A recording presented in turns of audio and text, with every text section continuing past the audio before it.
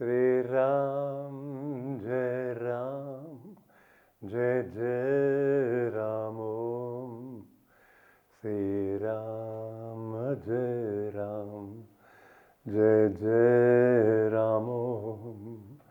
Sri Ram, Jai Ram, Jai Jai Ram Om.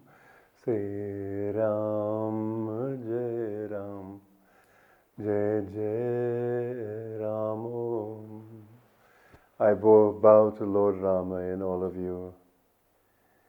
I want to talk today on a rather interesting but odd subject, this question of sleep. To most people, sleep is an absolute necessity, but you know, masters they're not bound by subconsciousness. I'd like to read to you from the Conversations with Yogananda,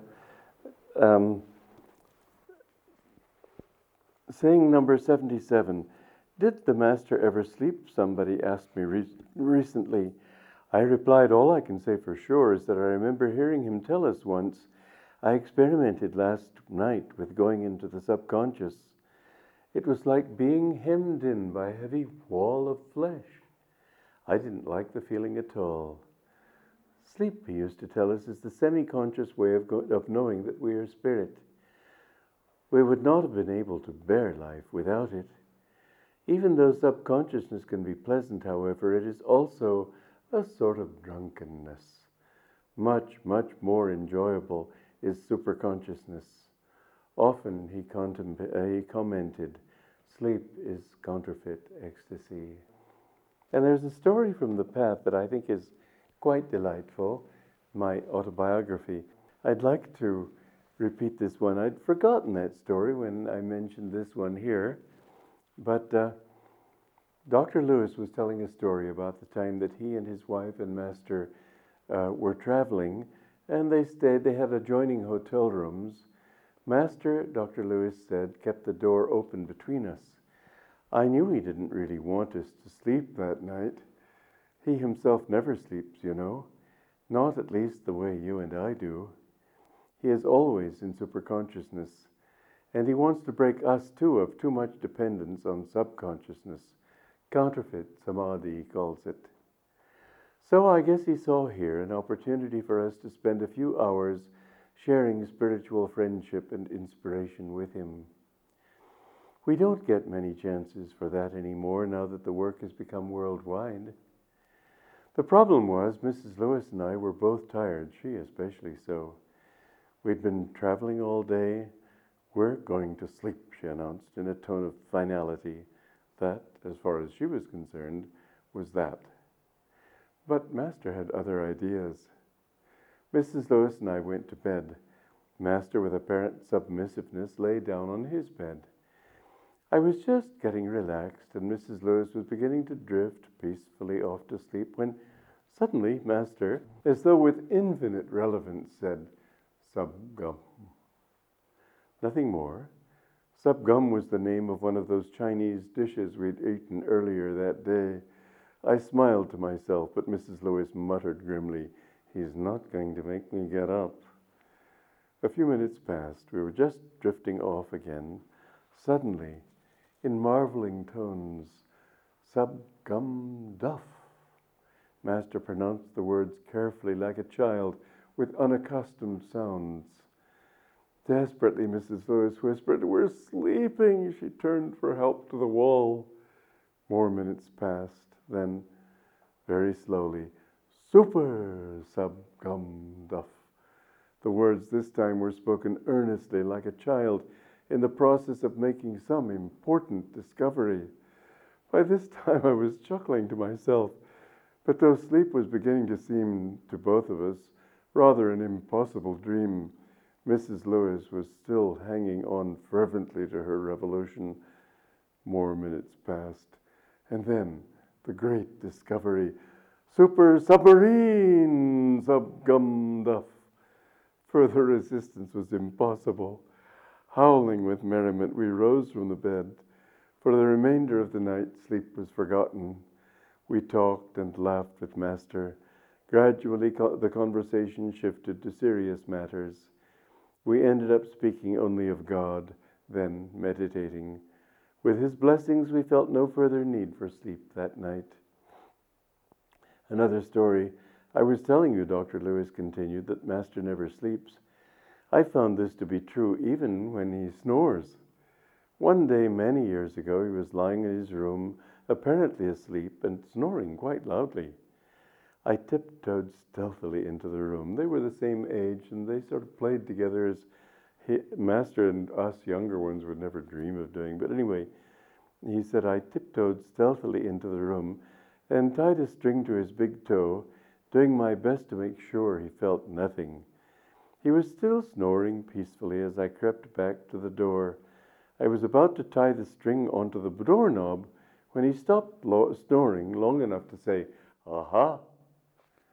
So, really, you notice in Autobiography of a Yogi, one is Ram Gopal Majumdar said that someday you will give up sleep. And also in his ashram with his guru, many times they stayed up all night, and when dawn came, they walked by the Ganges, but they talked of God, they meditated. Sleep is really a kind of a hypnosis, and yet it's a very pleasant one, yes. It's sort of like drunkenness, but learn to understand that you don't need too much. 5-6 hours, Master used to say, is enough. Try to give the time that you would normally devote to sleep to spending in meditation. You will see that if you meditate, there will come a peace that will be much greater than the peace of sleep. Now, when you're working hard, when you're tired, yes, I know. Don't forget, however, that sleep is really tamasic, essentially. If you want to really become a devotee, be more tamasic. Seek your pleasures be more sattvic. Seek your pleasures in more uplifting kind of inward peace. When you meditate, I've told you this before, there's something that my Guruji used to say. When he was a boy, he used to practice this a lot as a youngster. He said that the direction of the eyes, if you send energy through them, helps to direct your state of consciousness. He said when you look down and send your energy downward with the gaze, that can bring you into subconsciousness. When you open your eyes, look straight ahead, that brings you into consciousness. When you look up, then automatically, if you direct the energy through your eyes upward to this point, that brings you into superconsciousness. He used as a boy to practice these 3 states. He would look down and go into subconsciousness. Then, after a while, he'd open his eyes, shake off sleep, look straight ahead. Whenever you feel sleepy, try that. Just look straight ahead, eyes wide open. Just fix your mind on something right in front of you. And then when you're completely awake, then lift your gaze upward and feel your mind going. But put your energy into the eyes too. The direction of the eyes is important. When you meditate, usually people tend to close their eyes. But in fact, the position of half open and half closed eyes is better for meditation. If you will have the lower lids slightly raised and the upper lids is sort of lightly, so that you're looking at the horizon line there. You know, between subconscious and superconscious, there is a little fine line. And if you catch that line, just as you're going into subconscious, if you can catch that line, you can go into semi-superconsciousness and then up into full superconsciousness. So this is something that my Guruji also counseled, that when you see a horizon line, for example, look at that horizon line. See, we can put it this way. 3 dimensions become 2 with the horizon line. If you penetrate through that horizon line, you go into that 1-dimensional or dimensionless state of superconsciousness. So concentrate on that horizon line here or here and try to sort of penetrate through that into a world without dimensions at all. 1 dimension is like no dimensions. In that superconscious state, you will see, actually, it's just a subtle little thing. And it's a very good thing to practice. In fact, just try it. Look down, close your eyes, direct your energy downward, and just feel sort of affirm through slowly drifting waters. I sink into subconsciousness and feel yourself floating in sort of watery subconscious dreams. Then when you've enjoyed that for a while, suddenly wake up with great willpower, look straight ahead. With a burst of energy, I rise to greet the world. And with energy, not just your position of the eyes, but send energy through the eyes, looking outward into the world. Relate to the world around you with complete consciousness of it. And when you've had enough of that so-called realism, which is not reality at all, it's really a dream too, then sort of lower your upper gaze, lift your lower lids, half open and half closed eyes. And in the beginning you'll see your lids flicker, but after a while they become calm. And just look into that and say, I soar into subconsciousness. I soar in freedom. I soar in light. I soar in ecstasy. This is a little bit more difficult to meditate this way because you see the world around you. But if you direct energy up to there, this is really the right way to meditate. And when you direct energy through your eyes to that point, then you will see that with that energy flowing upward and focused here, that you can soar into superconsciousness. It's a very good practice. Try it. You know, there are different levels of the brain too. The frontal lobe of the brain is the level of intellect, but it's also the level of ecstasy. This is why when you concentrate deeply, you tend to knit your eyebrows. When you want to think deeply about anything, you go like this. Well, it's so that the more your mind is here, that's why the human skull is like this, and animal skulls go back. We have that part of our brain which enables us to achieve intellect, to understand, to discriminate, and also to go into superconsciousness. Animals have intuition, there's no doubt about it. There's one family who I think they left in Milwaukee to go to Seattle, and they decided that they were moving and they couldn't take their cat with them, and so they left their cat at home with somebody. That's a good 1,000 or 1,500 miles to go that distance. After a few months, their cat turned up on their doorstep in Seattle. Cats have, animals have a certain intuition that we, because we reason so much, don't have, but it's still kind of a primitive intuition. You see this in primitive human beings too. They do have an intuition that so-called civilized people don't have. When I was in Australia, somebody was telling me that there was a man who worked for him who was an Aborigine. And he said to him one day, well, my uncle is sick and I want to go and spend some time with him until he becomes well. And this boss said to him, well, how can you know? You're out there in the desert, there's no post office. And the man said, no, but I know. And he was so insistent that the man said, all right, go ahead. And when he came back 2 or 3 weeks later, he said, well, was your uncle sick? And he, very matter of factly, said, yes. It's not an unusual thing for them to communicate in mental ways. And in fact, they have certain powers. So when I was there back in 1958, they were telling me about 2 shamans in Australia who were Aborigines, and they were having a feud.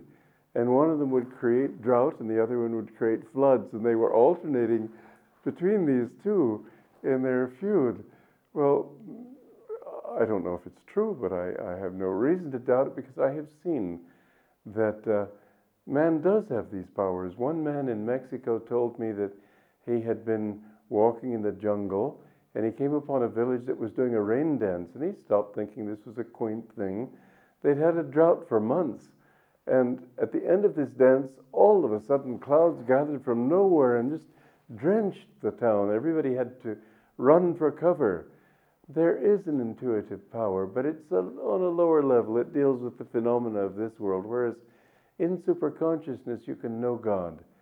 The true power of intuition is the soul's power, as my guru defined it, the soul's power of knowing God. And when you can bring your consciousness here and direct your energy there and allow your energy to concentrate and to soar, you begin to see a light there. And if you can concentrate on that light, you can go through that. It's a door. You can go through that door into the infinite. You're not just a flesh and blood being. You're a body of light. And the more you live on that level, the more you begin to see the world in a very different way. As my guru said one time, he was looking at the light in all things. He said, "You've no idea how beautiful everything is."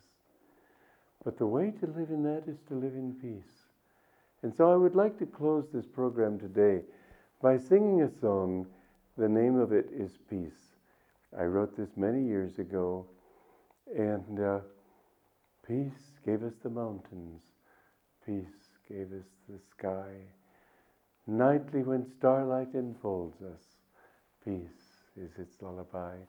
The more you can live in peace, the more you find that peace guides you, and with that peace, light and superconsciousness, not subconscious, but true, divine inspiration. Joy to you.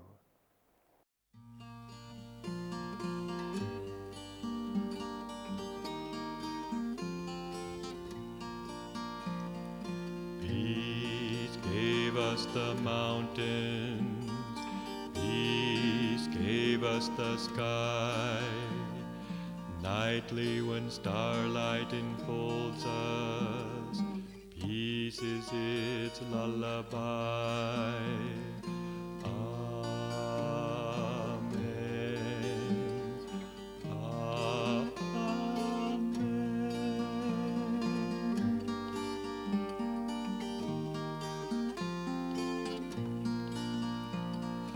Peace gave us the morning, peace gave us the sun, bird songs that call us to welcome, day and fresh labors begun. Amen. Amen.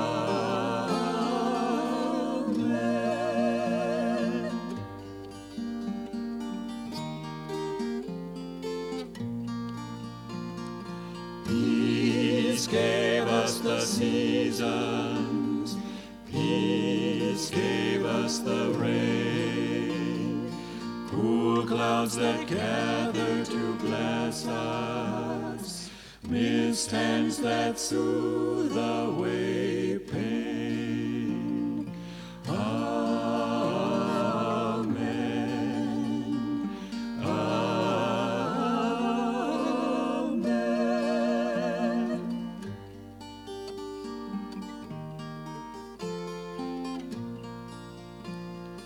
Peace gave us our heart's love, peace gave us our smiles, rays of thy presence within us, light that all strife reconciles.